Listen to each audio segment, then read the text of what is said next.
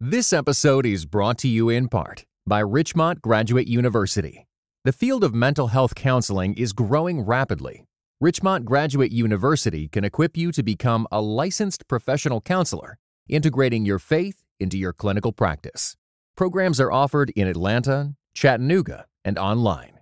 Apply today at richmont.edu. As governors across the U.S. consider whether to relax stay-at-home orders, I've heard many pitting the words politics and economics against the word science. So in California, Governor Gavin Newsom told the Los Angeles Times, quote, "We are going to do the right thing, not judged by politics, not judged by protests, but by science." And as Governor Brian Kemp opened up Georgia, you had Atlanta Mayor Keisha Lance Bottoms urge people to, quote, "follow the data, look at the science, listen to healthcare professionals, and use your common sense." Similar calls to believe in science or, quote, listen to science are all over policy debates. They are also all over social media fights on my timeline, and I'm sure yours as well. Well, what does it mean to actually, quote, believe in science? And does science have a unified answer to questions like who gets a ventilator or whether your child should go to summer camp? You are listening to Quick to Listen, where we go beyond hashtags and hot takes to discuss a major cultural event. I'm Morgan Lee, digital media producer here at Christianity Today. And I'm Ted Olson. I'm editorial director at Christianity Today.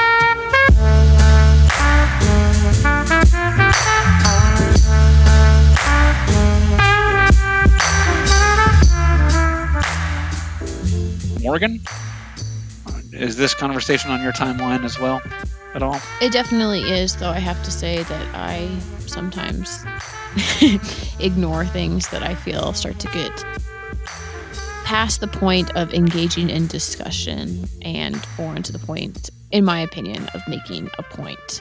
You know, when you were reading these things of like believe in science or listen to science, kind of the reaction that I have to a little bit of that is when people say, just follow what the Bible says. And Right. yes, but tell me more. Like that it doesn't actually give you enough like information about what you're supposed to do. It's obviously not very nuanced way to look at something, but people definitely kind of seem to say both of these things with the same air of confidence and security. What you're saying is obviously correct, and you can have tremendous amounts of spine, I guess, to take on the people that don't believe in this and then almost feel arrogant, right? When other people are not following whatever you believe to have been explicitly and very obviously laid out, be it science or the Bible or whatever we might look to for truth in a particular situation. So I wanted to have this conversation, I think, because it's not like science can't tell us important things about the world, but I actually think one of the ways to better communicate with each other is to be able to articulate what it can communicate that's true and not do so in too blanketed of a way. Absolutely. Yeah, I love what you said there about just do what the Bible says. Because, like, well, the Bible says care for the orphans and widows, so I guess we should stay home. But it says greet each other with a holy kiss, so I guess maybe we should go out. A lot of human contact. I don't know. Yeah, Max, that is a good gut check. You know, I used to run this magazine called The Behemoth.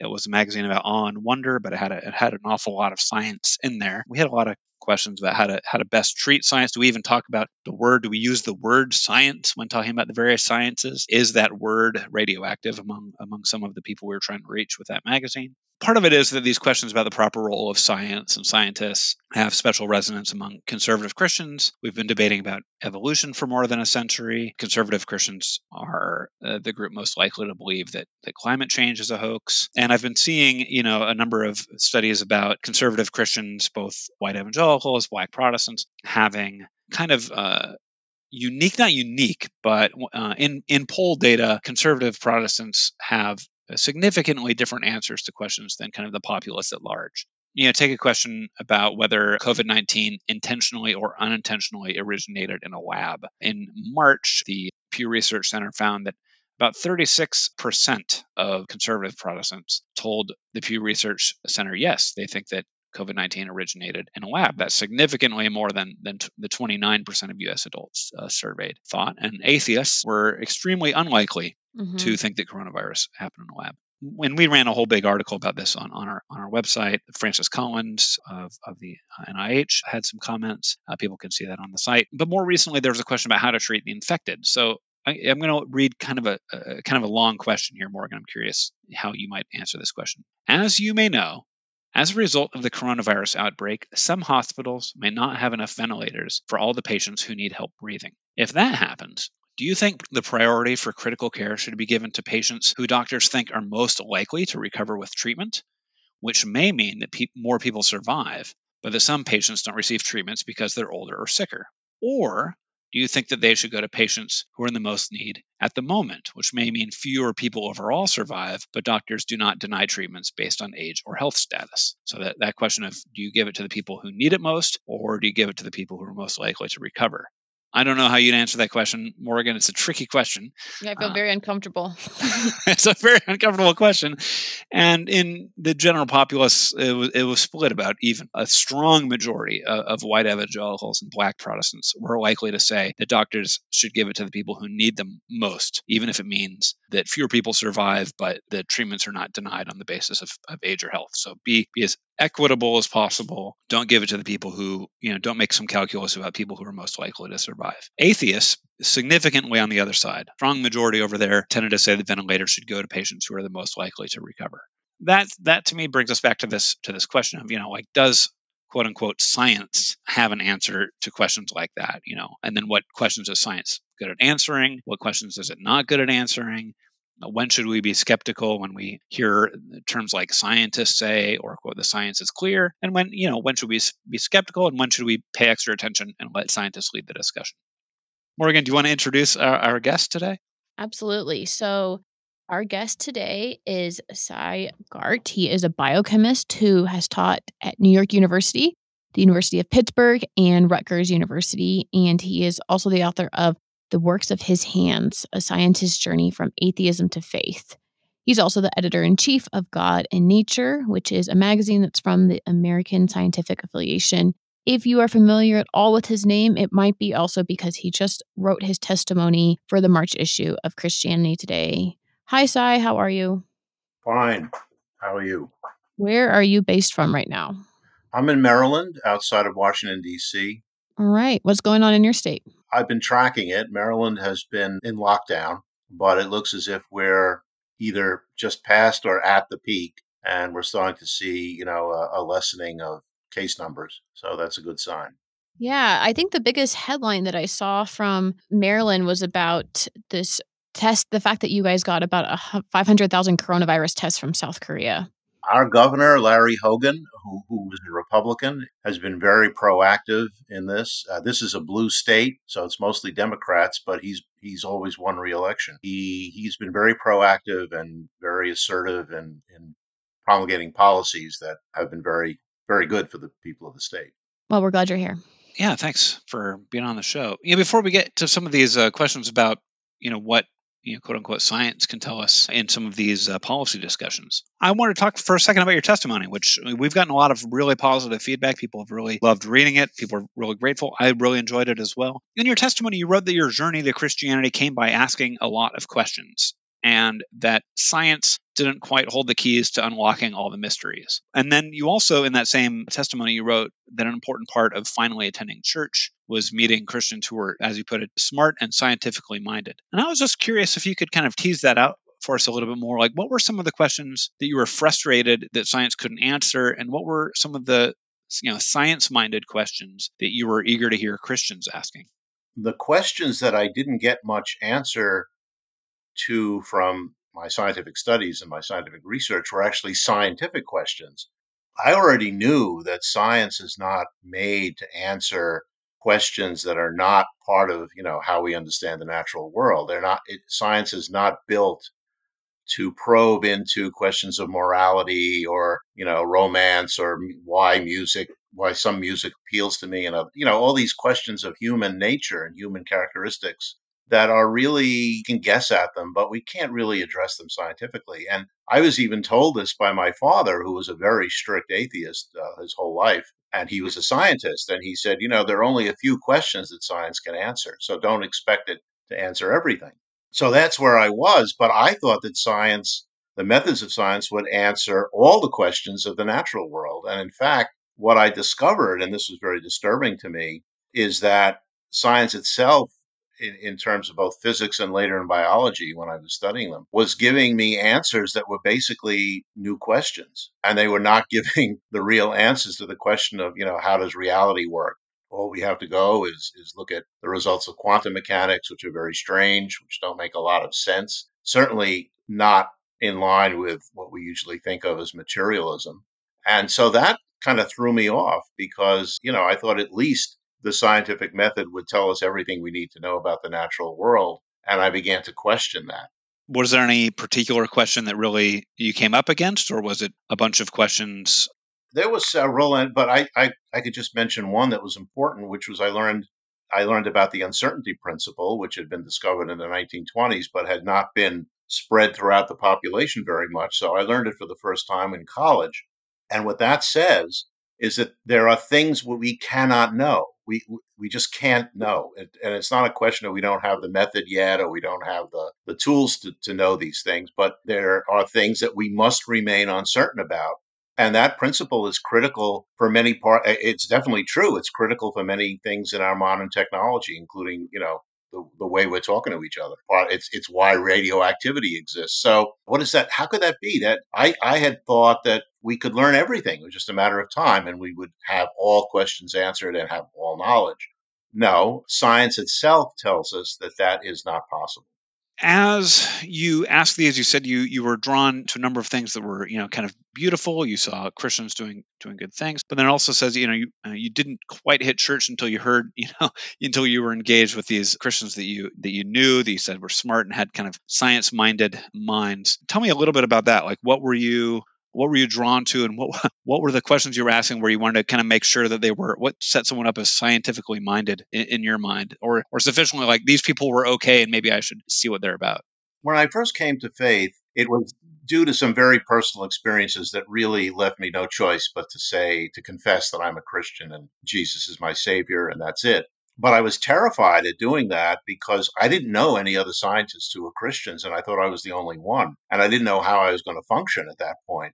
You mentioned Francis Collins, and in fact, I've later come to know him, but at that time I read his book, The Language of God. And that was a revelation to me because I said to myself, well, at least there's two of us, and and I already knew that Francis Collins was at the time and still is one of the leading scientists in the same field as me in genetics and biology. And then I joined this organization, the ASA. I hadn't been baptized yet. I was still a sort of a secret Christian. I started meeting many really smart scientists in all fields, astronomy and in my own field and geology. And I count many of them, I don't know, dozens of them to be close friends. And then at that point, I decided, okay, it's time for me to actually go to a church and and be open and get baptized. I haven't looked back since then. I mean, I'm sure during this journey you were familiar with some of the history of whether you want to call it antagonism, or there's kind of a caricature of evangelical or Christian attitudes towards science, and but there is kind of a reality, a little different than the caricature, but there is a reality there. What was your experience with some of that, both in your atheist mode and then as you became more involved in your church? I had almost no experience with that as an atheist. I mean, I knew there were different kinds of Christianity, but I was vaguely aware that there was Catholicism and Protestantism, but that's about Right. as far as I had gotten. More recently, that has changed a lot. I have engaged with a number of young Earth creationists and a number of both evangelicals, all spectrums. Some of these engagements have been debates. Some have been just discussions. And I do have a pretty strong sense that I understand to some degree where they're coming from. Some of these people are scientists, but most of them are not. I have some understanding of where they stand in relation to science and in relation to biblical interpretation and theology in Sure. general. I alluded to this before, but as you've kind of, obviously ASA is one of these organizations. It's a network of Christians who are in the sciences, been around for, I forget how long, but it's been around, considerably longer than Christianity Today. I remember that ASA was, heavily featured in some of those early issues of Christianity Today. And I'm just curious, like, what would be your characterization of evangelical Christians' relationship with science? Obviously, it goes back before you, but both now and kind of as you understand the history, what are some of the forces bringing evangelical Christians and science together? What are some of the things that remain pulling those things apart? I think historically, we could go back to the end of the 19th century, really, when there were two developments that were both very powerful and I would say somewhat destructive. And one was the origin of the young Earth 6-day literal interpretation of Genesis, which came originally from, as far as I understand it, from Seventh-day Adventists, and then eventually resulted in its absorption into the Southern Baptist Convention. The other event that happened around the same time was the publication of a couple of books that were both titled something like The War Between Science and Religion, or the conflict between the two, which was a very revolutionary development because before that time almost every scientist was Christian, and there was no concept for people like Louis Pasteur and Faraday and Maxwell. All of these scientists of the 19th century, they were all Christians. And they assumed, as their predecessors had, Robert Boyle and others, that they were studying science to learn how God's creation worked. And now all of a sudden we had these books coming out saying that you can't, it's a big conflict. You can't have science and religion both. One is right, one is wrong. And that was a disaster. And it sparked, along with other things, of course, changing cultural mores during that period. And it sparked this sort of rise in atheism, which, Bertrand Russell was one of the founders of that. And of course, more recently, with the rise of what we call the new atheism, which is quite different from the atheism I had when I was young, we have that warfare at a high pitch.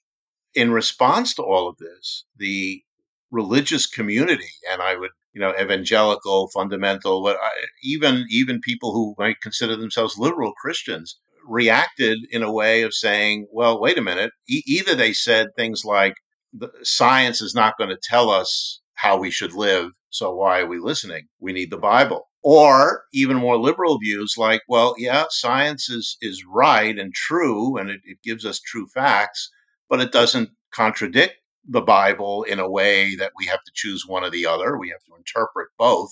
And we're seeing that currently with the COVID situation, which we can get into in a minute. But, science has to interpret things. Theologists have to interpret things. Biblical scholars interpret things. Everybody has to interpret things. And there have been a lot of reactions to this very divisive split within the culture on both sides, so that we have some evangelicals who just don't want to hear anything that's scientific, don't want to learn what it is, not interested in it. And then on the other side, we have atheists who just mock and scorn the whole idea of any idea of religion or even spirituality or thing that transcends the position that we hear from people like Harris and Dawkins, that only scientific facts are real and nothing else is important. And that's a philosophical view that most scientists don't have, but it has spread from the atheist community into popular public consciousness. So, Sai, I'm really curious. I think for instances where there are these really deep divides, there's usually blood on both sides' hands, so to speak. And I was just wondering if you could give us a sense of some of the ways that the scientific community, or perhaps I honestly don't know of which I'm trying to speak here, maybe a couple prominent scientists or celebrity scientists, essentially if there have been some things that have happened on that end of things that have furthered this distrust. I think the answer is yes.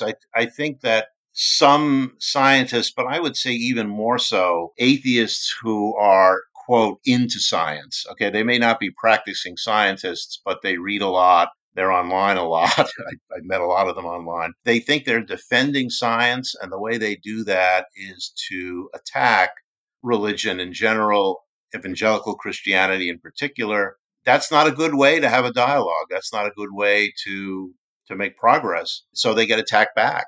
I've had 2 or 3 debates with some very convinced fundamentalist evangelical Christians. Kent Hovind is one. There have been a few others. My intent has always been to look at these issues from a point of view that respects all positions. And being a Christian, of course, I was in better shape to have this kind of conversation than, for example, some of the more famous YouTube atheists who simply just yell and scream and didn't call people names. A lot of folks in the Christian community tend to, and this is perfectly natural, happens on all sides, tend to think of the opposition as being not just those atheists who are speaking basically philosophically about what they think, but they kind of lump it in with the entire scientific community. And that's a mistake because the scientific community is not at all a monolithic group. It's not well known, but when a new thing occurs in science, when somebody writes a paper that's kind of revolutionary, or there's a new disease or something that's brand new, it takes a long time for scientists to all get together and come up with a consensus of what's going on and what's real. And we saw that in February and early March when some scientists, including myself and many others, even some who are, infectious disease specialists, didn't quite get it right with this COVID-19. We really didn't know enough. There wasn't enough data. And in fact, the truth is there still isn't in many ways. It takes time for a scientific consensus to develop. And that's something a lot of people don't realize. And I've heard some folks get upset because, the line has changed. And it changes because we're constantly learning new things. And it takes a lot of effort to learn what's really going on in any scientific field. It takes effort and it takes time. I'm glad you brought up the word consensus because I think I hinted about that a little bit when I was speaking earlier. And when people will say stuff like the science says, okay, what does that mean? Should we be concerned? Can anyone ever say the science says, or is there always additional context that needs? There almost always is additional context, I would say. Now, if we say that science says that gravity is a force of nature, that's fine. Okay, there isn't any argument about that except for people who are frankly nutcases, or the earth is round, or something like that. But in many areas, saying science says is premature. And this especially applies to many issues of biology. It applies to, for example, to evolution. We do have a lot of information about evolution, and we do understand how it works. But there's also a lot of controversy, even within the scientific field, even within the field of evolutionary biology, there's a lot of controversy going on. The idea that science says suggesting that it's easy to come up with a consensus, uniform, finished version of what is true, that's a problem because that's very rarely the case. And in fact, that's exactly what happened with me on my journey. And I mentioned this in the book, is that one of the things you find out if you're actually a working scientist and you try to get answers is almost every answer brings up new questions. So we never actually finish learning anything in any field of science. We're continually trying to get deeper and learn more. And to me, that fact, and no one can deny that that's a fact, that fact to me points to something very mysterious, very interesting, and helped me along my way in rejecting materialism and thinking about alternatives such as divine design. I mean, obviously gravity, like we can say, okay, gravity, we get that. But beyond that, I mean, every discipline has areas where there's a conventional wisdom or consensus. And then there's always people who kind of push against or disagree with that consensus. I mean, I'm sure I could probably go out and find someone who has some sort of physics credentials who may be able to go out and say, actually, gravity doesn't explain all these things. So apart from the gravity discussion, how do we listen to dissenters and gadflies rightly? How do we know, because we're non-experts, right? And like, we get the gravity thing. I mean, maybe beyond something that we learned in like junior high science, how do we as non-experts know when there's real debate in a field and when someone is just being a gadfly, when someone is really an outlier? Sometimes these conversations are truly under debate, and sometimes there's really a consensus, and there are a number of moneyed interests or crackpots who will try to convince us that a gadfly represents a significant stream within a field. So what are some of the tools we can use to tell those apart? First of all, scientists are not drawn to come up with a consensus. If anything, if you want to become famous in science, the best way to do it quickly is to come up with a counter view to the consensus and show that it's right. So there's no particular pressure to be in the consensus if you can come up with some alternative which has evidence for it. Now, how do you tell when that's real or it's just somebody who's a little off, who's saying something? That's not easy for the public, but I will give you one clue, one tool that can be helpful. And that is, if you hear someone say, "I have it all figured out," here's what the answer is, and it explains everything you want to know, and that's it. We're done. He's wrong, he or she. That never happens in reality. This happened to me once. A little anecdote. I was at a seminar, a science seminar at my university, and a guy was speaking who was a former colleague. And at some point, it all sounded very strange because every experiment he did was positive. Everything went along with showing how his ideas were right. And that's very rare, very unusual. Usually some of your experiments you can't explain, And so I turned to a friend of mine who knew him better than I did, who was sitting next to me. And I said, what's going on? And he said, "Oh, didn't you hear? He got a job working for such and such company. And this is part of their research proposal to put out a new drug." So he wasn't talking science; he was advertising, and it's kind of like every scientist who's ever testified in court, and I've done that, knows that you always get into a problem with the lawyer because the lawyer wants to know what is true that's good for my client.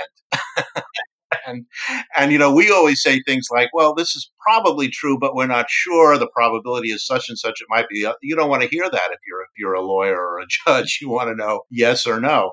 If you hear anything like that, where you have somebody saying, "Okay, here's the answer.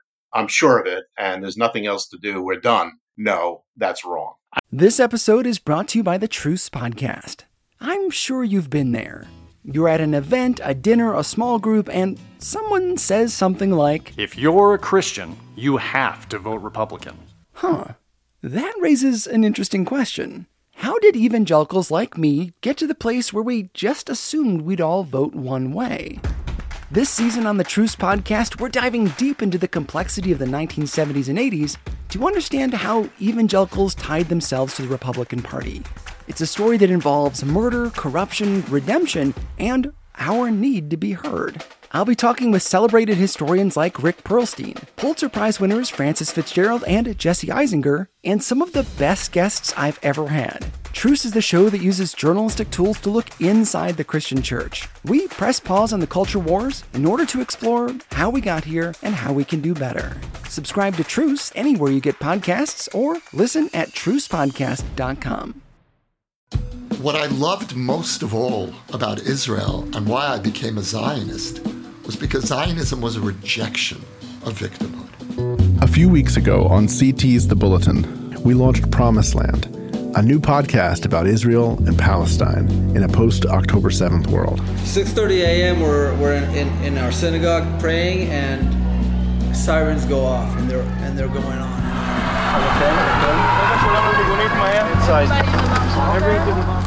Based on interviews and conversations captured on the ground in Israel last November, it's an exploration of the spiritual, political, and historical roots of the conflict. When there's a weak Israel, every Jew in the world is weak. And why should a Russian Jew who has nothing to do with this land come here? Why? I mean, if you want, you can give them Texas. You love them so much. I am alive because I didn't come home. But all my friends that were here were murdered. Here, over there. This week, Promised Land moves to its own feed. You'll find links in the show notes, so if you haven't heard it yet, you can go catch up and catch the new episodes as they come all in one place. I guess one question I have is, I see a lot of the flip side as well, where you have someone, and again, often driven by moneyed interests, people coming in attempting to kind of muddy the waters and to say that science, sometimes isn't settled where it is. So, the classic here would be cigarettes. The people who, you can get credentialed scientists coming out and saying cigarettes there's no connection between cigarettes and lung cancer. And I guess other than like having some sort of database you can go to and being like, is this person somehow on a payroll, which even then you don't exactly know. Are there any clues that you would recommend looking at to know, like, hey, look, this guy's being paid to sell you a bill of goods, not just to say I've got it all figured out, but to claim that nobody has anything figured out? The answer is, if you have, in any field, And, I've seen this, for example, in the climate change issue, which is, very contentious as well. And if somebody is making a claim that the general scientific consensus is wrong or not completely correct, that's fine. That's not a problem in itself. But you have to have very strong evidence that that's the case. And then you need to have the people who are part of that consensus look at that evidence. They have to also be objective. And if everything is going well, they will say, well, you know what? We may have to change our models because that's a good point. And that does happen. That's what's happening in evolution right now.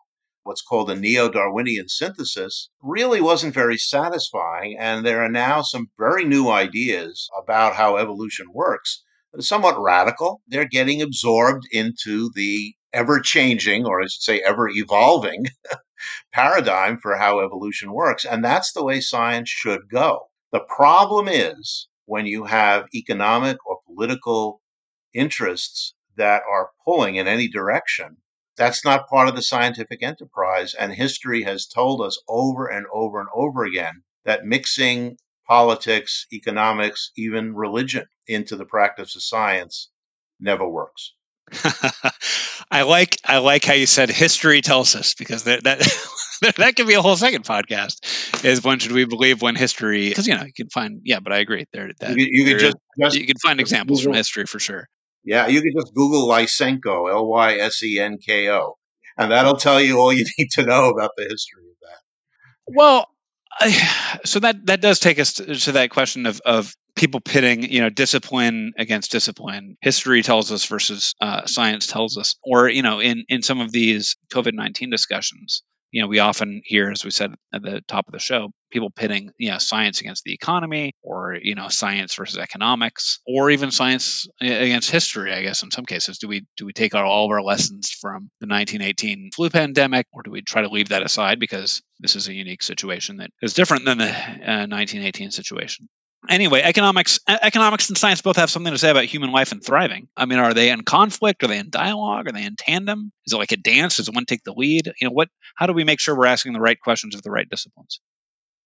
Well, this goes back to what we were talking about earlier, what Morgan was saying about how do you make decisions? Are all decisions science-based? And the answer clearly is no. Most scientists don't want to be the people who make the decisions. They want to give you the information. And it's the scientific information. So there's no question that, for example, that this pandemic is very dangerous and very frightening. And medically, we still have a lot of questions that need to be answered. But there's no question that it's a very bad disease. It's brand new, and we don't have antibodies, so it's very bad. It's also true that the economy is suffering. Those two facts are not in conflict with each other, but they both are things that political leaders have to take into account to decide what to do. And science doesn't trump economics. It's not a question of which is more important. That has to be decided at the level of the polity, not at the level of the scientist. I don't think Tony Fauci has ever gotten up and said, I don't care about the economy, we have to do this now. He and the others are advising task force, the president, governors, as to what are the things we need to do scientifically to contain this illness and to do the best we can to come out of it.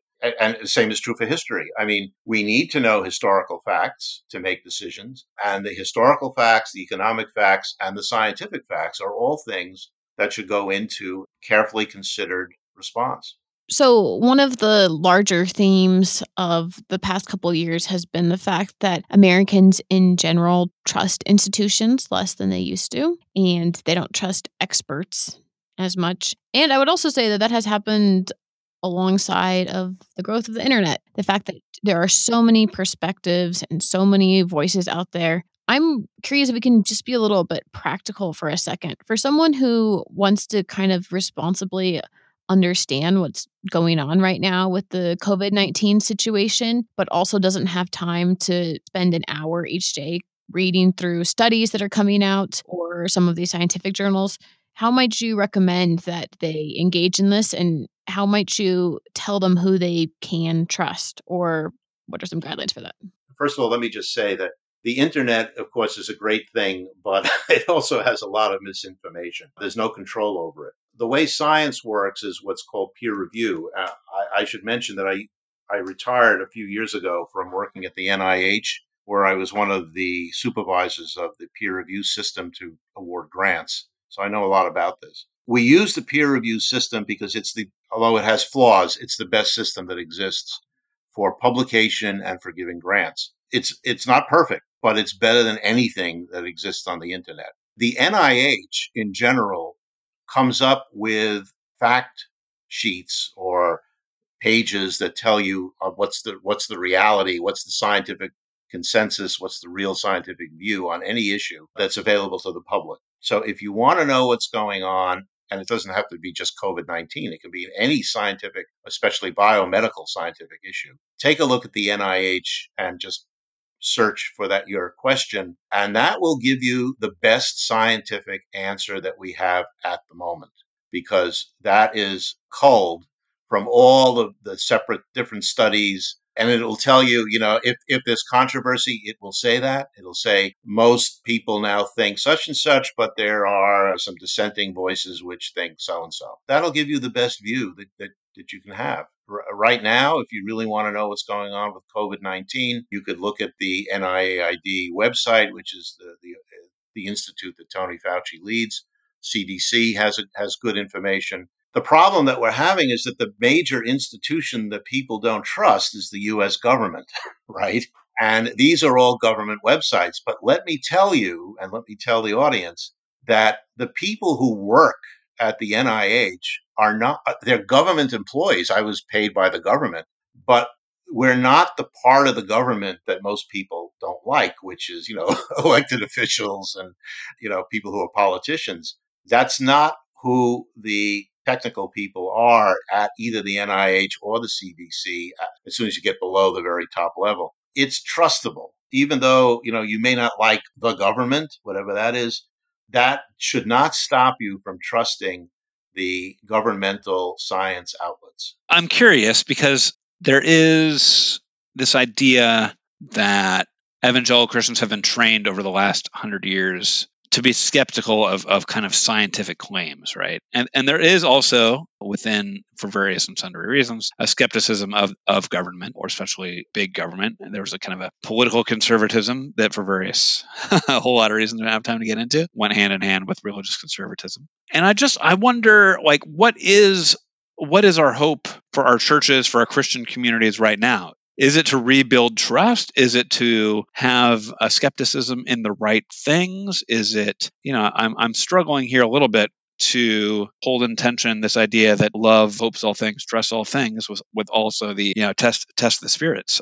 What's the Christian response to kind of this loss of faith in institutions as a government, and also a long-term loss of trust in scientific knowledge, at the same time that there's distrust of evangelical Christians? All of these things are are swimming around in my head, and I'm just wondering, you are engaged at your magazine and other things in trying to draw bridges between Christian communities and the scientific community, and I'm just wondering how much of that is a trust building exercise, and how much of it is no, it's not really about trust, it's about something else. What is it that you're trying to build? Yeah, well, that's a great question. Of course, I have the answer. It's very easy, just a few words.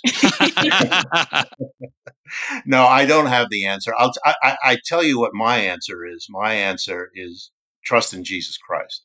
You framed the question very well as a question that is one that is very painful, very difficult, and scary in a way. We're in a very difficult and scary time, and not just the COVID virus, but this whole idea of the divisions and sometimes the actual hatred and anger that you see coming out from people. And that's when I see that, that's when I pray. That's when I go to Christ and I say, Lord, take this burden from us. Help us. What you said at the end about people like the ASA and many other organizations, including many including the NAE, the National Association of Evangelicals, where I've actually participated in meetings, and there are many organizations, and not to mention Christianity today, which is a major force. That's what we have to do. We have to work at this. We have to work at building bridges. And that's an image that Francis Collins often uses, is we need to build bridges within the Christian community to show them, or to at least try to convince them, that a bridge is better than a huge gap between two sides of a divide that is unbridgeable. That's not easy, obviously. It takes a huge amount of work. It takes a lot of listening. One of the things I love about the ASA is it does not have any theological position other than the tenets of Christianity. It doesn't. It's neither new Earth, young Earth, old Earth, or evolutionary creation or ID. Everybody's welcome. Doesn't matter. The same is true for God and Nature and for the academic journal Proceedings in Science and Christian Faith that the ASA publishes, and there are other organizations like BioLogos and Reasons to Believe, Reasonable Faith. These are all organizations with different viewpoints, but who are now talking to each other. Reasons to Believe is old Earth, not necessarily pro-evolution. BioLogos is very pro-evolution, believes in an old Earth as well. And there are even people within the young Earth creationist movement who are now dialoguing with all of the above. So if we can all dialogue with each other, we don't have to agree. I mean, we already know that not all Protestant denominations do not all agree with each other on every point of theology, but that doesn't mean that we can't commune together, worship together, pray together, and know that the truth is with Jesus Christ. And that I think if we hold that close to our hearts, and as you said, love, which was his great commandment, love God and love your neighbor, we'll be okay in the end.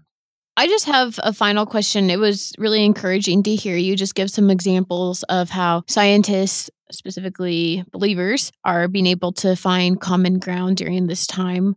Most of our listeners are not scientists themselves.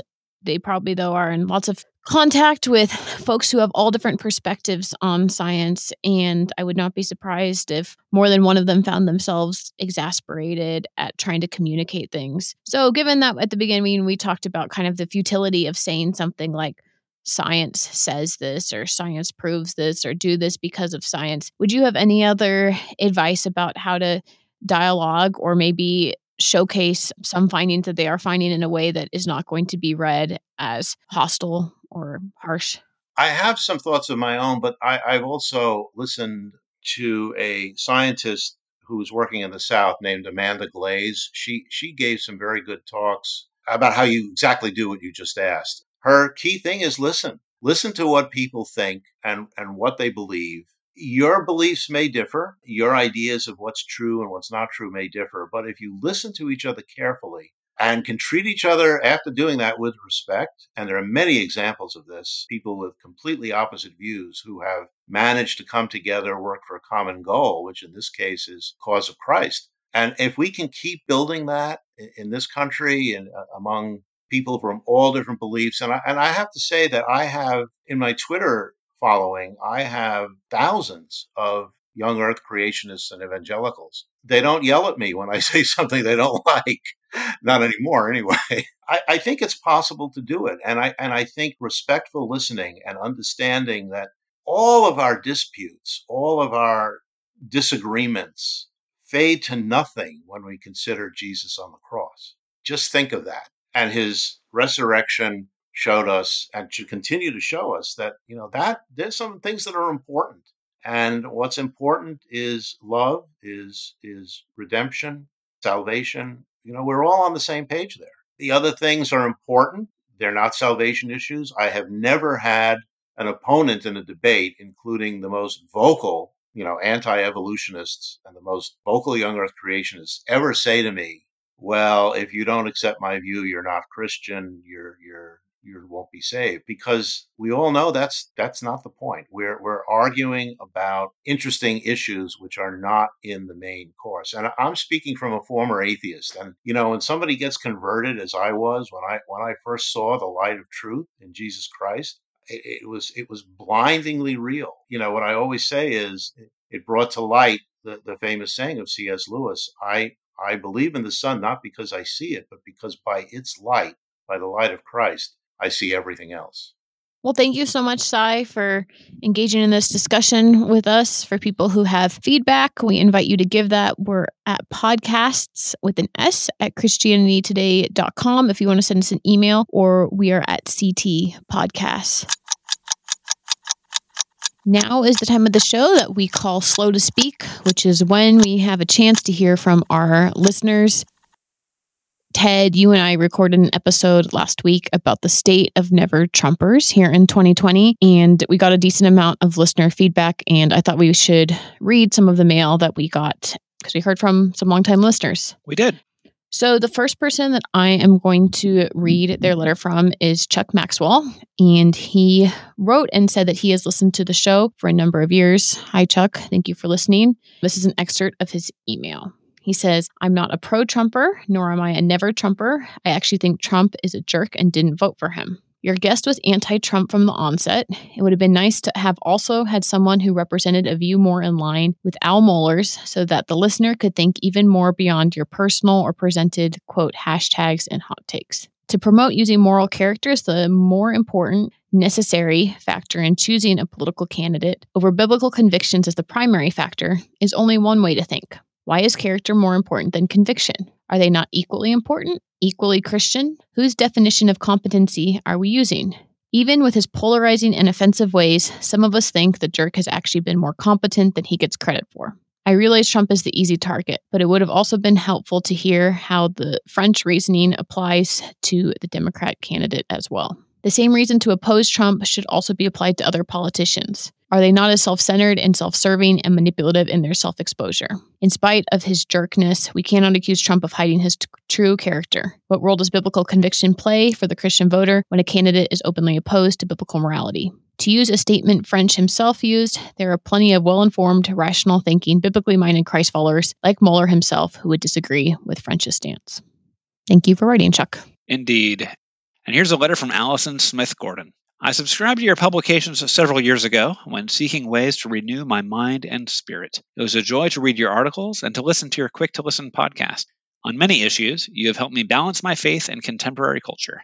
In my thinking, CT has lost its way, spending too much time and energy wading into politics, beginning with Mark Gallo's controversial editorial back in December, and just this week with the Quick to Listen podcast, condemning Dr. Albert Mohler's reluctant support for President Trump. I'm no Trump supporter. I sat out the election in 2016, but I see little alternative these days given the DNC's militant pro-abortion platform.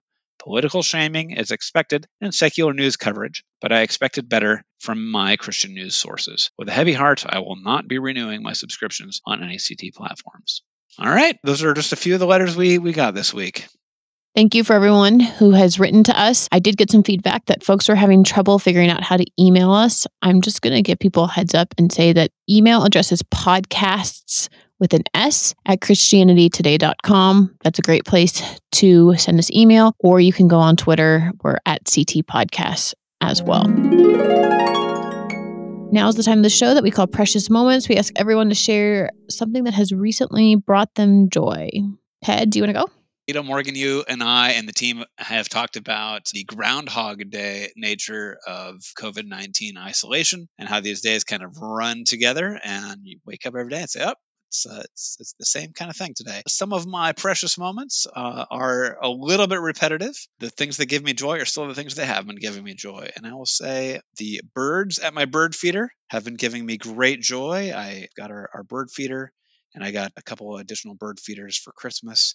Well, I can't go out bird watching because my favorite bird watching sites are closed right now, and that's completely aggravating. But I do get to watch the birds outside my window, and that is great joy. Likewise, there is a wonderful board game that I've been playing with my family called Wingspan. It is a bird-themed board game. It was kind of the hot board game of last year, maybe 2 years ago. I've been playing that. I love it. Strongly recommend it. Anyone who's into engine building games or just a pleasant board game to play. It calms me even as it is a little competitive. So that's my precious moment.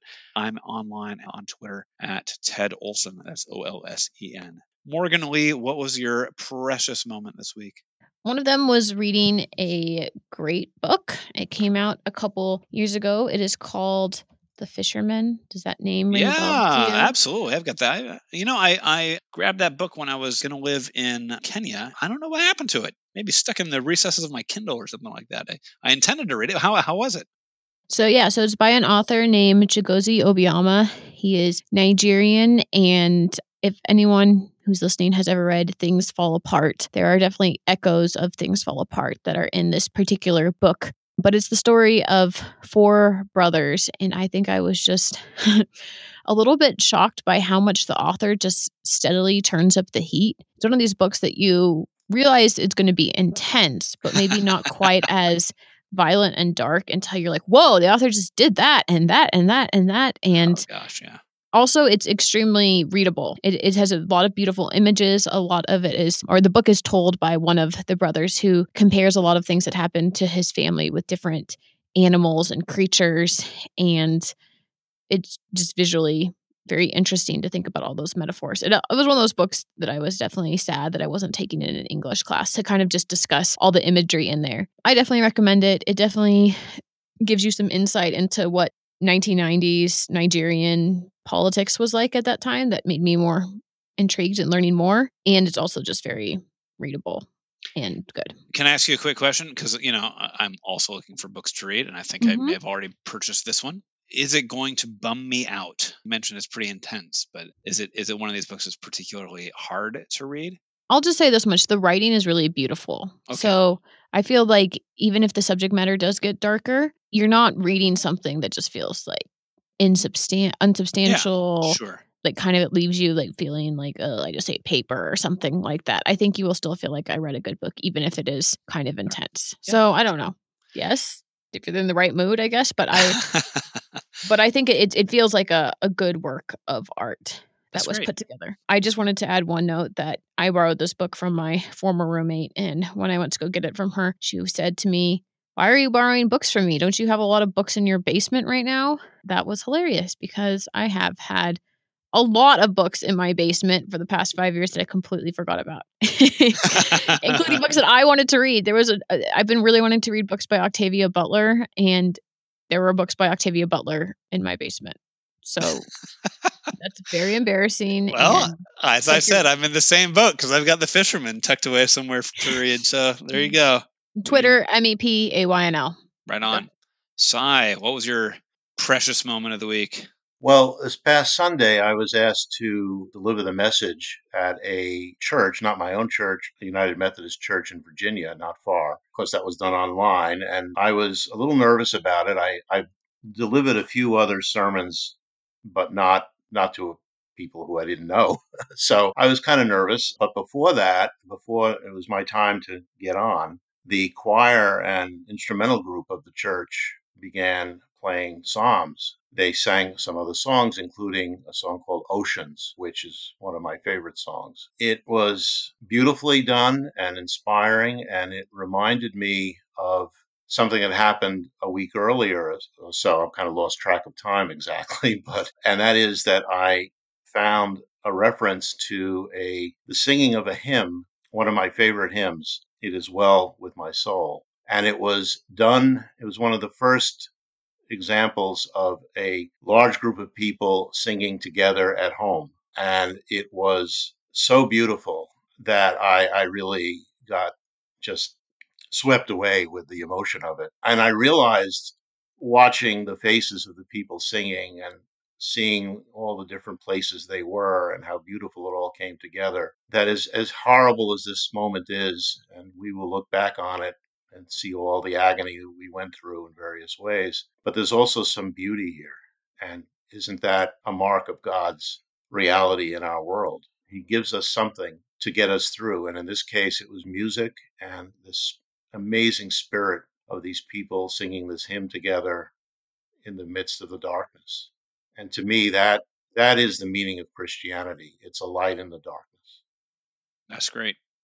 Do you want to remind people of your book and also where they can find you outside of this, Sai? Forgot to mention, I was speaking to the church because of the book. It's called The Works of His Hands, A Scientist's Journey from Atheism to Faith, and it documents how I started as a very militant anti-theist and ended up a very devout Christian, all the steps I went through to get from one place to the other. It's published by Kregel Press. The foreword is by Alistair McGrath, the British theologian. It's gotten some good reviews, so I'm happy about that. I'm on Twitter at Cygart. Cygart, that's my handle.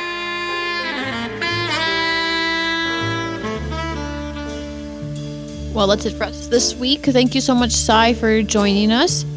This episode of Quick to Listen is produced by myself and Matt Lindor. The transcript is by Bumia Shola. The music is by Sweeps. If you want to support the show, become a subscriber to Christianity Today magazine. You can do so by going to orderct.com/podcast. If you want to support the show, please rate and review us on Apple Podcasts. The podcast is available, though, wherever you listen to podcasts. We will see you all next week. Bye.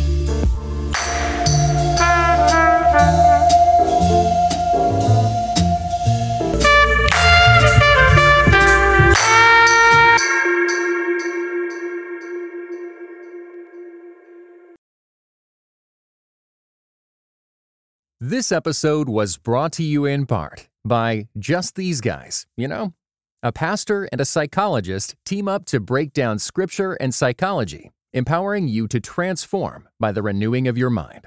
Listen today at justtheseguys.podbean.com or wherever you get your podcasts. Just These Guys, you know?